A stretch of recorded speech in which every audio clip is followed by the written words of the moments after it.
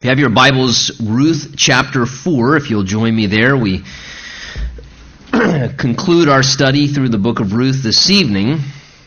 Ruth has been this beautiful narrative of a love story that portrays for us a picture of redemption, not only just in the natural sense of what would take place in the history of Israel at that time, but of course it's this beautiful typology we've seen as well of how Jesus redeems us and how Boaz becomes this beautiful image and picture of Jesus, Ruth a picture of you and I, and even as he fell in love with her and she submitted herself to him, as the result of that relationship there's redemption, there's restoration, there's, if you would, salvation provided as a result of that. Now, as we left off last time at the end of chapter 3, as we've been kind of watching this love narrative, Naomi encouraged, that is the mother-in-law of Ruth, Naomi encouraged Ruth to go and to make it known to Boaz that she desired really to be married to him, to basically go and as an act of humble submission to present herself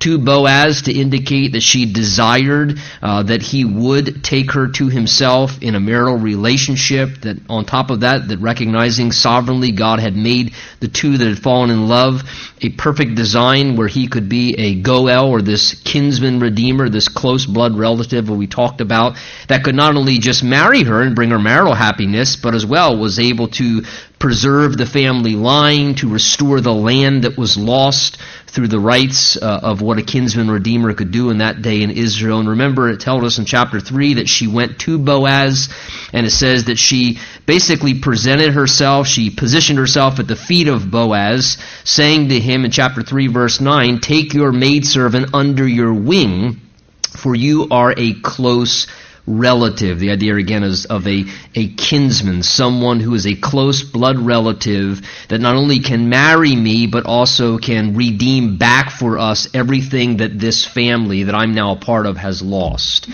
And as she says in this language, "Take me under your wing," again, it's a Hebrew euphemism. It's a way of saying, I want to come under your covering. It's a way of her speaking about how she wanted to come under the covering, the authority of this man maritally, where he could be her protection, her provider, the one who would provide oversight and leadership for her life in a marital relationship, and that he would take her under his wing to care for her and nurture her in that way. And she's basically saying, listen, I'm bowing at your feet, I'm presenting myself, I want to enter into a relationship with you. Would you take me into a relationship and do this for me? And again, this is a beautiful picture of what ultimately we would hopefully come to a place to one time where we would come to the feet of our Boaz, to Jesus. And we would initiate to Jesus, understanding his love for us, that we willingly want him to take us into a relationship with him. The Bible portrays the relationship between Christ and his church as a marriage, and that we become the bride of Christ, and that at some point understanding Jesus' love and having a desire to want to be with him, knowing who he is, understanding and coming to a realization of who Jesus is as the Redeemer, as the Savior, and seeing his love for us and the incredible grace that he wants to show us, that we're drawn by the cords of love, and that we come to the feet of Jesus and say to Jesus, Jesus, here I am. Take me, make me your bride, make me your wife, marry me, give to me everything that I can't supply and provide for myself. And so she comes presenting herself to Boaz. And let's just, for sake of acquaintance, as we go into chapter 4, reread some of kind of then what happens in our narrative, especially if you weren't here with us last time. In chapter 3, verse 10, he then responded to her, saying, "Blessed are you of the Lord, my daughter, for you've shown more kindness at the end than at the beginning, in that you did not go after the young men, whether poor or rich. And now, my daughter, do not fear," he told her, "I will do for you all that you request. That is not only to marry her, but also to serve in this function as the kinsman, to restore back the land, the property the family lost, to raise up an heir for the family because she was a widow and there was no son raised up in this family line. He says, I'll do for you all that you request. I want to marry you, Ruth, no question, he says. For all the people of my town know that you are a virtuous woman. And it is true, he says, verse 12, that I am a close relative. However, there is a relative closer than I. In other words, there's someone else who has the first right of redemption. That is a closer blood relative, and Ruth and Boaz had to now confront this issue that they needed to wait upon the Lord to see if it truly was God's design for them to be together, because it could be that this other relative wanted to exercise his right of the Levirate marriage, to take Ruth as a wife, and also to be the one to serve as the kinsman. So he says to her, verse 13, stay this night, and in the morning it shall be that if he will perform the duty of a close relative for you, good, let him do it. But if he does not want to perform that duty for you, then I will perform the duty for you. As the Lord lives, lie down until morning. So again, you see this implication. Not only does he love her, but he wants to perform this, he mentions duty, this obligation that was in something that was kind of impressed upon the family members of the people of Israel in that time. Again, we talked about Leviticus 25 and Deuteronomy 25, some of these passages that talk about this. Leviticus 25 tells us if one of your brethren becomes poor and has sold a piece of their land, their possession of the allotment of land God gave them, the redeeming relative can come and redeem it, that he may redeem what his brother has sold. And this is part of what he's talking about, we'll see, to redeem back that property. The second thing he's inferring when he says, I'll perform this duty, if the other blood relative, the closer kinsman, does not want to perform the duty, is what we refer to as the levirate marriage. Or Deuteronomy 25 refers to it by saying, if two brothers dwell together and one of them dies and has no son, so a man dies being married before raising up a son who can be his heir to his possession, his land allotment, it says, then the widow of that dead man shall not be married to a stranger outside of the family. Her husband's brother, the closest blood relative living, shall go in to her, take her as a wife, and perform, listen, the duty, there's our word, of a husband's brother to her. And it shall be that the firstborn son which she bears out of that new marriage will succeed the name of the dead brother, that his name may not be blotted out of Israel. So again, this is the idea of this duty as well, that it was the obligation of the kinsman to marry the widow of your brother or your close relative who had died without raising up a son, and the first child you conceived, the first son, was to carry the name of the widow's dead husband, so that his family line was preserved, so that the land allotment and the inheritance remained within the family, and that family name was not blotted out of the nation of Israel. So this is what's being inferred, and he says, but there's someone else closer, and we need to see in the morning if he wants to exercise this right of this duty first. If not, he says, Ruth, you know that I'm in love with you. I will perform the duty as the Lord lives.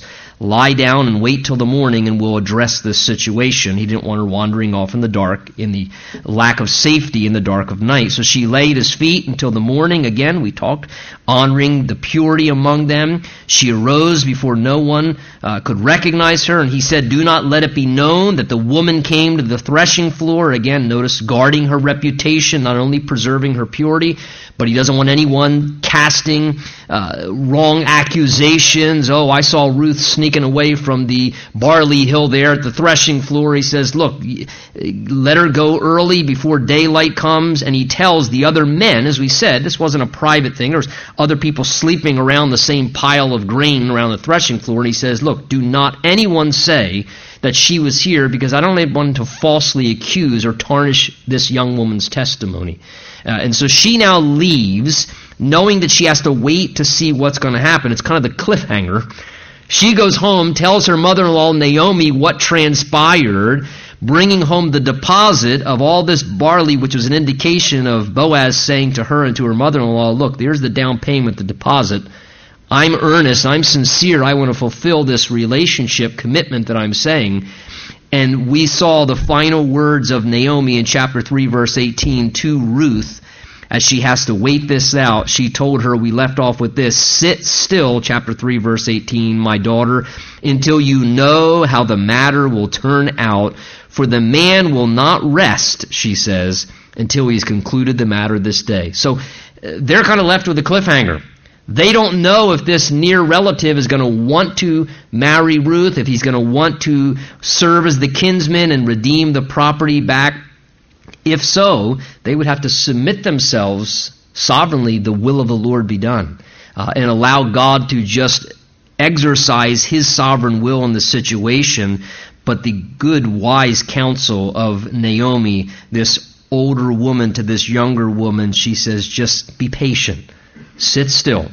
Don't push, don't pressure, don't try and manipulate the situation and make it go the way you... It's just sit still. And that's an act of faith. Sometimes that's what it takes. The Bible says, just be still and know that I'm God. And sometimes that's something that's necessary because we want to put our hand in or fix it or tweak it or make it happen. And we have this capacity as human beings, don't we, where we can kind of somehow, even very subtle ways, kind of tweak or work or do certain things to kind of make things go the way we ultimately want them to go. And sometimes we have to just take our hands off and say, the Lord says, just be still. Just be still. I'm God. I'm God. Just see how the matter unfolds and don't overreact or don't try and put... And so she's cautioned here by her mother-in-law. Just let him handle it. Let him be a man. Let him take the leadership role. See how the matter will turn out. Let him lead in the situation. She says, look, this man loves you. I guarantee you, she says, he won't rest until it's done with this day. He's not going to delay. He's in love with you, Ruth. He's going to work on your behalf and see what happens in relation to this. And again, same thing with Jesus. He loves us. We can always know that he's going to work on our behalf, and we can just at times sit still in faith and just let the Lord be who he's supposed to be, our leader, our Lord, and see how a matter is going to turn out. And our Boaz, Jesus, doesn't rest until he's concluded the matters that concern our lives as well. So chapter 4, verse 1, we pick up the cliffhanger.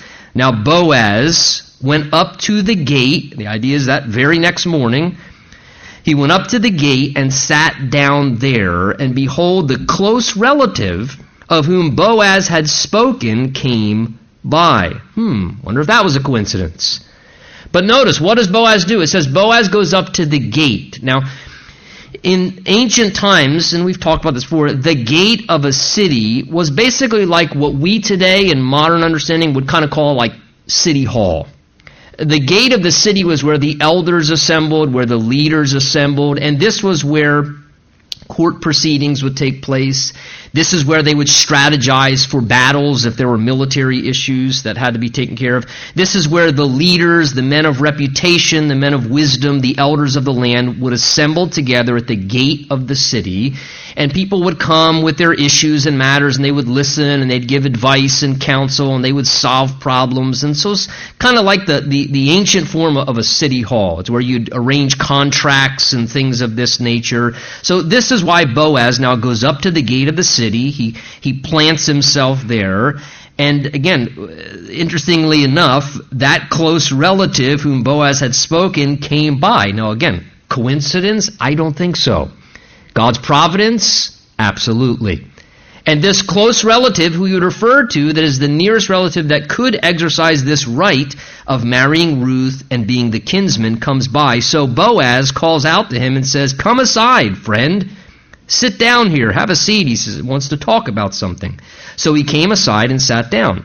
And he took 10 men, notice, of the elders of the city, and also asked them to sit down. So they sat down as well. Now what he's doing there by bringing 10 men of the elders of the city to the gate and asking everybody to sit down is he wants to work through a contractual arrangement. Now in that day, not everyone read and wrote. Not everyone had paper and pen. So the way that they made contracts a lot of times were verbally.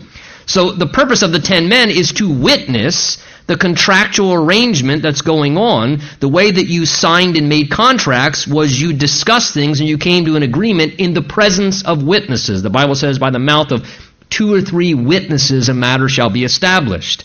So Boaz wants to, I don't want 2 and 3, I want 10 people to witness, to pay attention. I want lots of witnesses here, what's going on, because he wants to make sure this deal is solidified and everyone knows and there's no question. So he invites them over to sit down, and then he begins to discuss the matter at hand and the proposal. Verse 3, he said then to this close relative, Naomi, who has come back from the country of Moab, sold the piece of land which belonged to our brother Elimelech. Again, remember, Elimelech was Naomi's husband who had died in Moab, and Naomi comes back with the widow, with Ruth as her daughter-in-law, who also was married to one of her sons who had died as well. And he reminds them that Naomi, who's now come back, at some point, her family had to sell the piece of land as the result of their poverty and the hard times they fell into. Remember, there was a famine in the land. That was why they left. So he's bringing to the attention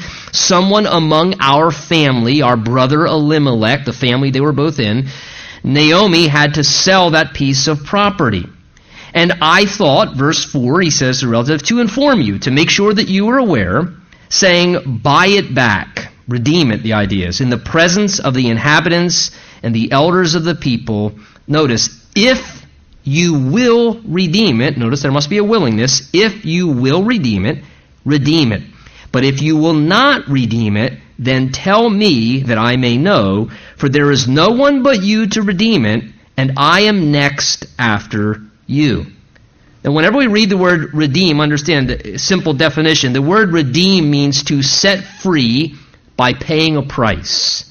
So we read in the Bible different aspects of redeeming and redemption. That's what redemption or redeem means. It means to pay a price to then set something or set someone free. So this land had transitioned into the hands of someone else, but God wanted it to remain within the family. So there was always this way that God had prescribed that the land could be redeemed or purchased back. You had to pay a price. So if a relative who was able to be a kinsman had the resources to do it and the willingness, they could pay the redemption price and redeem it back for their family by buying the land themselves, and then therefore it was now back within the overall, even though extended family. What they did with it once they took it back in the extended family, that was their discretion, but at least it was back within the family allotment that God had originally put it in when he portioned out the land under Joshua in those days. So he says, look, here's the opportunity. If you want to buy back this land, he says, in the presence of these elders now, he says, if you'll redeem it, then redeem it. You have the resources. Are you interested? Would you like to purchase the property to redeem it back for our family? Naomi, who's still alive, and Elimelech, her husband, who it once belonged to, who had to sell it off. He says, if not, please let me know, because I'm next in line after you. You're the only one in front of me. And if you're not interested, the idea here is right of first refusal. If you're not interested, I am interested, and I'd be glad to purchase the property. But rightfully, you have the first opportunity as the closer relative. Well, he, hearing that opportunity, verse 4, pretty emphatically and quickly just said, I will redeem it. In other words, here's what he's thinking. He's just a typical businessman. He's thinking, this is a surefire good opportunity. A good piece of land for a price that I can afford. There's no real strings or obligations attached to it. I can enlarge my property, my inheritance. And Naomi, who he's only thinking about at this point, because that's the only thing Boaz has brought up. Boaz is very strategic in the way that he presents this. He's thinking of Naomi, okay, she's elderly at this point. She's beyond the age of what? Childbearing. So he's thinking, I can buy the land. Naomi's older now. She's beyond the age of childbearing. So that attachment of the Levirate marriage thing, that's not going to apply. Everyone knows that because she's beyond the age of being able to bear a child. So I'm not going to have to marry Naomi too with the land and raise up an heir like the Levirate marriage would put the obligation to do, because Naomi's beyond the age to bear children. So perfect. I get a good deal on a good piece of land. What businessman's going to turn down that real estate transaction? So he says, hey, I'm interested. I'll redeem it. I'm sure at that point, if Ruth or Naomi were anywhere around, their hearts sank at that moment. Or anybody who knew maybe a little love thing that started to happen, that watched Ruth and Boaz falling in love, thought, oh no, it's all falling apart now. And maybe even Boaz a little bit was maybe thinking, his heart kind of sank. But Boaz also knew what he was doing. He was a very wise man. And the way he handled his affairs were very, very wise. And again, as we've talked about this from a love and looking for the right kind of man or woman, if you're a Ruth or a Boaz, again, notice, ladies, that this is the kind of man you want. You want a man who handles his affairs wisely. He presents this situation very wisely, and that's why he ends up winning the gal and doing well for the whole family in the end. Look for a man that's got good judgment. One of the ways you can tell when you're looking for your Boaz, what's his judgment like? How does he handle his affairs? Because I tell you this, if you marry him, now he's handling your affairs. And if he's not handling his own affairs widely, and he don't know how to lead his own life, you are cuckoo machu if you think he's going to do a good job leading you. So pay attention.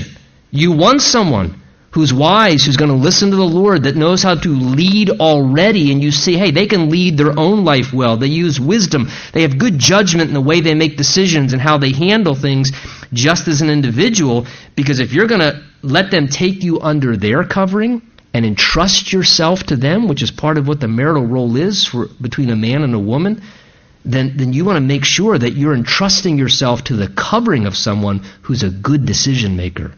Because if not, you're putting yourself in jeopardy in certain ways. So Boaz presents this deal. He's very interested. He thinks, just land. Hey, Naomi's too old. I don't have to marry her or raise up the heir. But verse 5, then Boaz brings the second half of the deal. He was strategic in the way he went at it. So Boaz said, well, since you're interested, there is this one clause that goes along with it. On the day you buy the field from the hand of Naomi, you must also buy it from Ruth, the Moabitess, the wife of the dead. This other daughter has now come into the family because she married one of Naomi's sons who had died, and she's also a widow without a family heir, who's young enough to still raise up children on behalf of the family. So he says, you're also going to have to marry Ruth to perpetuate the name of the dead through his inheritance. Again, the idea is the obligation of the Levirate marriage here, where he is the close relative. If he wants the land, Ruth goes along with the land, because she's a young enough widow within the family and there's no heir, and she's still able to raise up an heir. So it would mean marrying Ruth. Now, number one, he's not in love with Ruth. And number two, he apparently was more concerned about his own interest, because look at the quick change of mind. Verse 6, the close relative said, on second thought, I cannot redeem it. My account's looking a little bit low, he says. I cannot redeem it for myself, lest I ruin my own inheritance. He then defers to Boaz, you redeem my right of redemption for yourself, for I cannot redeem it. So at this point, he pulls his hand back. As I said, he's not in love with Ruth. Boaz is.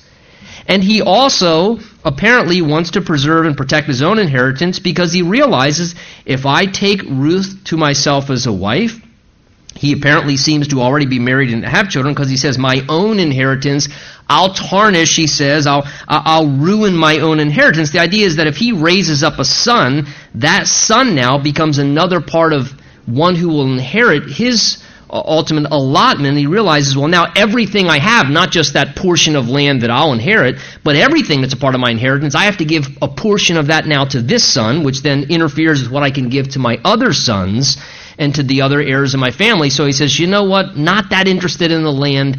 And they were allowed to do this. If you were not interested, the scripture gave an allowance. You did not have to exercise this duty. You could defer and choose not to. So he pulls back. He says to Boaz, you know what, on second thought, I'm not interested. You redeem the right of redemption for yourself since you are interested. I'm sure Boaz went, right on. Just hook, line, and man, I presented that good. I'm glad I paid attention in business class. He just presented it in the right way, and he gets the gal now in the land.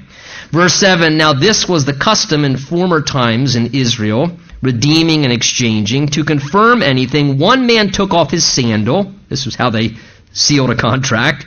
You took off a sandal and you gave it to the other, and this was a confirmation in Israel. Now this idea of taking off a sandal and giving it to someone, we even see this in the scriptures in regards to the Levirate marriage, in regards to if you chose to defer and not marry the dead or the widow of your dead relative, you would take off your shoe, you would hand it to her, and she would actually spit in your face as a process. This is in the Bible, really. You're kind of looking at me freaked out. If you're here in Deuteronomy, we did read that, I promise you. Didn't make that up.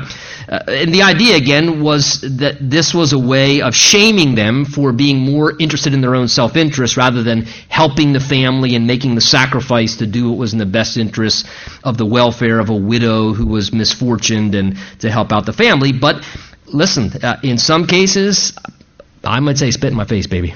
You know what I mean? I'm sure that was the occasion at times where they thought to themselves, spit away. I don't want to enter into this. I don't want to get married. And I've said before, I guarantee because of that, families were very interested in keeping each other accountable in who they were marrying at times.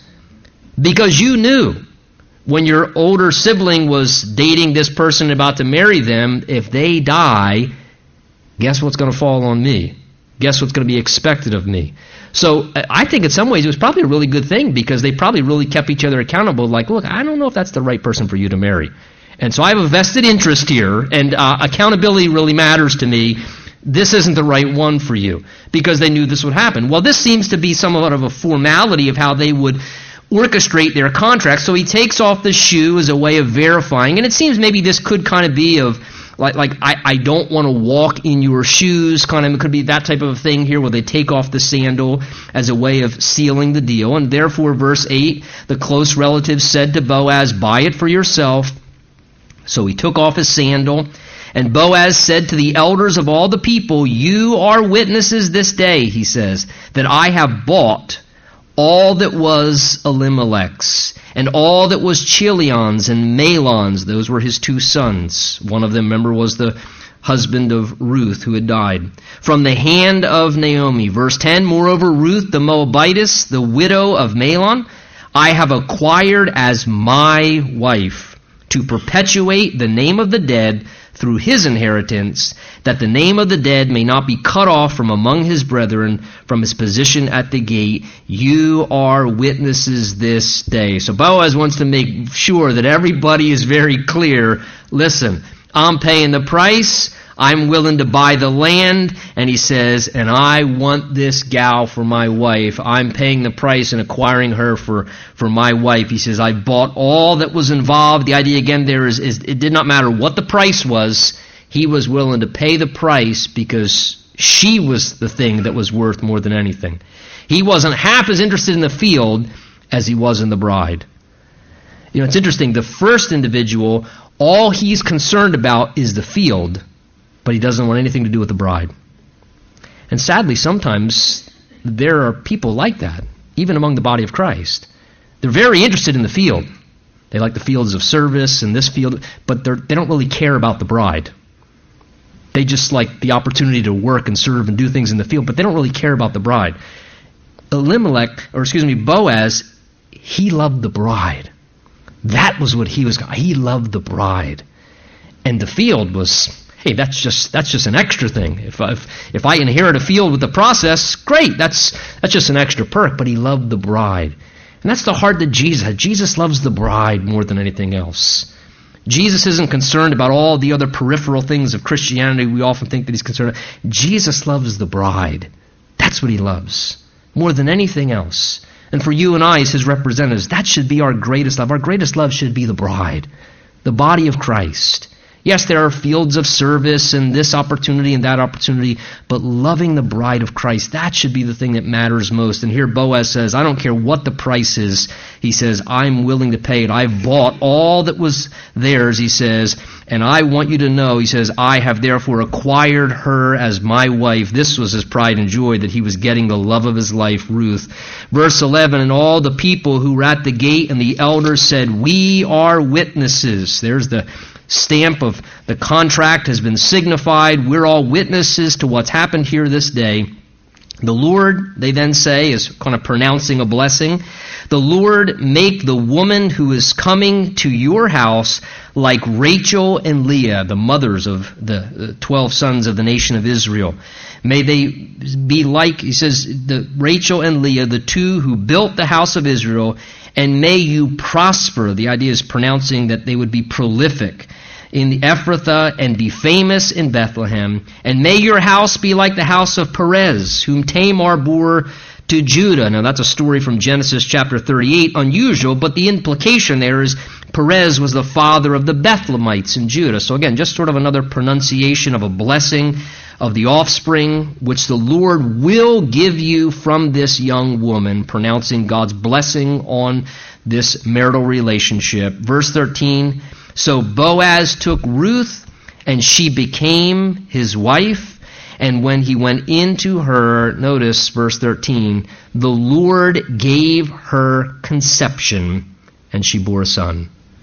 Again, notice the marriage relationship first. As the result of that, God blesses the marital union. God gives conception. And again, we should take note, verse 13, it's the Lord who grants conception. It's the Lord who gives the divine enablement and gifting to conceive and to bear a child. The Lord gave her conception, and she bore a son. And when we understand that the Lord is the one who gives and allows conception, that should also give us a sense of the sanctity of life, to realize that the Lord is the one who gives life as he did to them. So here now, this is the culmination, the result, the offspring, the fruit of this marriage relationship, which will now be the way that the name is perpetuated, the family is saved and preserved, all these kind of things that went together with the kinsman redeemer process that would happen. So this brings great joy. And it's interesting, the book closes with tremendous joy. It's interesting, our study in Ruth opens with 3 funerals. Remember? Elimelech and Mahlon and Chilion, 3 deaths, 3 funerals, weeping and hopelessness. And how does it culminate 85 verses later? It culminates with a wedding and incredible joy and the birth of a child and the result of a relationship coming together and the offspring of that relationship, just like you and I coming and marrying Christ, and the result, the fruit of what comes into our lives spiritually, the offspring of that relationship of you and I with Jesus and what it produces, the beautiful things it does in our lives to restore and to redeem and to give back joy. Verse 14, then the women said to Naomi, blessed be the Lord, who has not left you this day without a close relative. Again, the idea of the kinsman. And may his name, that is Boaz, the kinsman, may his name be famous in Israel. I think that's beautiful. He's not left you without a kinsman redeemer, and because he's a kinsman redeemer, they say, not only blessed be the Lord, but may this kinsman redeemer's name be famous in Israel. Boy, how beautiful is that to think from the perspective of Jesus, our kinsman redeemer. May the name of Jesus not only be blessed, but become famous. Not only in all Israel, but in all our land, that the name of Jesus would be lifted up and glorified. I think of the early church in the book of Acts, in Acts chapter 4 and 5, and how one of the things that drove the religious leaders so mad in their anger and their jealousy and their frustration was what? Was because those early disciples were just propagating the name of Jesus all over the land of Israel. And they said, we keep telling you, stop spreading this man's name everywhere. And they just kept spreading it. And you filled this whole city with this doctrine and with his name. But what were they doing? They couldn't help talking about the name of Jesus. Because of the name of Jesus, the Bible says salvation is found in no other name, because there's no other name under heaven given among men by which we must be saved. And may we, out of appreciation for Jesus and knowing the value of who Jesus is and what he does, take that to heart and say, wow, what a great agenda, as a result of being so excited for who the Lord is and what he does as our kinsman, to just make the name of Jesus famous in Atlantic County and Cape May County and just in New Jersey and in America, to just make the name of Jesus popular and famous. Again, too much of Christianity today, it seems like, is making the name of Jesus' servants famous in the church. We have too much celebrityism, in my personal opinion, in the church today. And rather, it's about making the name of Jesus famous. Let us fix our eyes on Jesus, the author and the finisher of our faith. That's the name we want to make famous and put before people. He would increase, we would decrease. Verse 15, and may he, Now it seems talking there of the son that's been born. May he be a restorer of life. And isn't that beautiful? As a result of a kinsman, there's restoration of life, even as Jesus becomes a restorer of life. And a nourisher of your old age. For your daughter-in-law who loves you, who is now better to you than 7 sons, has borne him. And Naomi took the child and laid him on her bosom, and she became a nurse to him. It seems the idea there is like she took care of him as if it was her very own child. So thankful that this heir had been raised up for their family. Also, the neighbor women gave him a name, saying, "This is a son born to Naomi," and they called his name Obed. And notice this, watch this, verse 17. He is the father of Jesse. Obed became the father of Jesse, and Jesse was the father of David. We then read this genealogy as the book closes, and this was one of the reasons Ruth was given, to track the genealogical line of the Messiah, the son of David, so that they could validate that. Verse 18, now this is the genealogy of Perez. Perez got Hezron. Hezron begot Ram. Ram begot Amminadab. Amminadab begot Nahshon. Nahshon begot Salmon. Salmon begot Boaz. There's our kinsman redeemer, our character and hero of the story. Boaz and Ruth, who was their child? Obed. 2 generations away from Obed begets Jesse, and Jesse is the father of David. So 1,000 years later, in that same city of Bethlehem, a great king is born as the result of this divine union that God brings together of this Moabite woman and this heroic man Boaz, who in love fulfills his role as the kinsman redeemer, and they become the grandparents, it says here, of King David.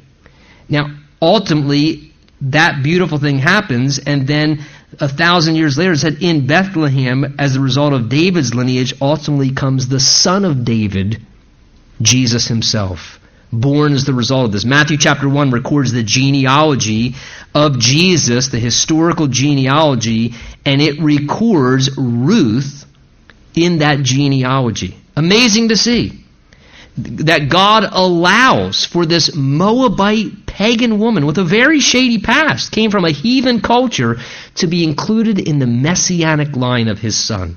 Just showing us again, from God's perspective, everything in the line of Jesus in many ways, because we become a part of that line spiritually, like Ruth, like others in that Tamar, in that, we have shady pasts.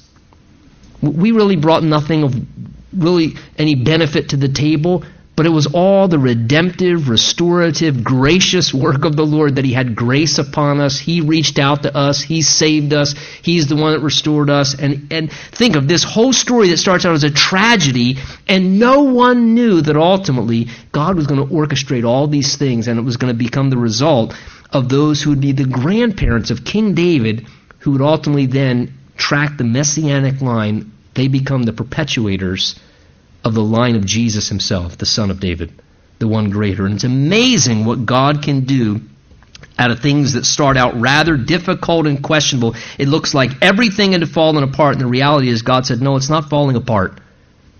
It's actually falling together. And sometimes that's how, it looks like it's all falling apart. And God, it's not all falling apart. It's all coming together. And it just takes a little while to see that for us. And sometimes God has to take us through certain things because there are some lessons that we need to learn. And we need to see some things and learn some things. And it doesn't mean God forfeits his plan. He superintends it all, and he still accomplishes what he wants. What a beautiful book to show God's heart is a heart of redemption. Again, the process of setting someone free by paying a necessary price. And how Boaz becomes this picture, as I said, of this illustration of Jesus, our kinsman redeemer. Now 4 things, let me just say as we wrap up the book here. 4 things were required to be a kinsman redeemer, which Boaz needed to be and Jesus needed to be for us as our kinsman redeemer. First of all, a kinsman redeemer had to be a blood relative. That is, they had to be a part of your family. Boaz could only be a kinsman redeemer in this family because he was a blood relative of their natural family. And Jesus, though he was divine, had to choose to add to his divinity humanity and become a blood relative to us in order to be the one who could redeem us and the one who could save us. This is why Hebrews chapter 2 tells us, even as children have partaken of flesh and blood, Jesus shared in the same so that he then could become our kinsman redeemer. Jesus had to become a blood relative, become a man, so that he could function in this role to save us and to restore us. Galatians 4 says, when the fullness of time had come, God sent forth his Son, born of a woman, born under the law, to redeem those who were under the law, that we might receive the adoption as sons. The second thing that was necessary to be a kinsman redeemer and qualify for that requirement is the kinsmen had to be free themselves. In other words, they couldn't be in debt or in bondage themselves in order to release someone else from the debt or bondage and situation they were in. Boaz had to be free to do this. And in the same way, Jesus was sinless and he was free from any debt of sin. Jesus lived the sinless life, so he was indebted to nothing or no one in relation to sin, so he could therefore serve as our kinsman redeemer and actually set us free and liberate us. By being made sin, the one who knew no sin, we could become the righteousness of God. Thirdly, a kinsman redeemer also had to be able to perform the process of redemption. In other words, they had to be able to fully pay the price. Boaz had the resources to be a kinsman. You had to have the resources and be able to perform the process. And he was able to do that, therefore. Ruth and Naomi were poor, right? They did not have what they needed to redeem themselves. And in the same way, spiritually, the Bible says we're all in poverty spiritually. We can't redeem ourselves. We can't save ourselves. We can't purchase our own salvation. We can't pay off God. We're poor spiritually. We're bankrupt because we're all sinful. But what did Jesus do? He had the ability to pay the price. And he paid the ultimate price to acquire you and I as his bride, as his wife. Out of love for us, Peter tells us that though we're spiritually bankrupt, Jesus paid the adequate price. Peter says it this way, 1 Peter 1, verse 18 and 19, that you were not redeemed with corruptible things like silver or gold from your aimless conduct received from the tradition of your fathers, but with the precious blood of Christ, as of a lamb without blemish and without spot. And fourthly and finally, a kinsman not only had to be able to pay the price, but as you see with the story of Boaz, a kinsman redeemer actually had to be willing. Remember the first man? He could have been the kinsman, but he wasn't willing. He didn't want to. So the kinsman had to be willing to actually redeem. They had to be willing to make the sacrifice personally and to pay the price and to enter into the process of redemption. And in the same way, Boaz was willing to do this for Ruth despite the personal cost, and because of his love for her, Jesus willingly became you and I's kinsman redeemer because of his love for you. It tells us in John chapter 10 that Jesus said, no one takes my life from me. I lay it down of myself. I have power to lay it down, and I have the power to take it up again. So Jesus says, what I did, nobody twisted my arm. I didn't do it because I had to do it. I did it because I wanted to do it. Because you're valuable to me. And I love you more than you could ever love me. And because I love you so much, I'm willing to redeem you. And how wonderful to realize that Jesus willingly did what he did for us. And the willingness of Boaz is the same willingness of Jesus. It boils down to one word: love. Love. Turn with me to Revelation chapter 5. Before we enter back into worship, I just want to show you one scripture in Revelation 5 as we enter into worship tonight to show you how redemption ties into really what we will find is a purpose and a reason for worshiping throughout all of eternity. All of eternity. It says in Revelation chapter 5, as the scene in heaven, the eternal dimension is there, that they look to the throne of God and they see someone holding a scroll.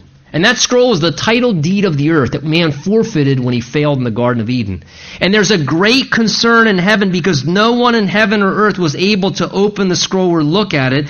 And they began to weep because nobody was worthy to do what needed to be done. And then verse 5 of Revelation 5 says, "But one of the elders said to me, 'Do not weep. Behold, the Lion of the tribe of Judah, the root of David, has prevailed to open the scroll and loose its seals.' And I looked," verse 6, "and behold, in the midst of the throne of the 4 living creatures and in the midst of the elders stood a lamb, as though it had been slain, having 7 horns and 7 eyes, which are the 7 spirits of God sent into the earth. And he came," this is Jesus, "took the scroll out of the right hand of him who sat on the throne.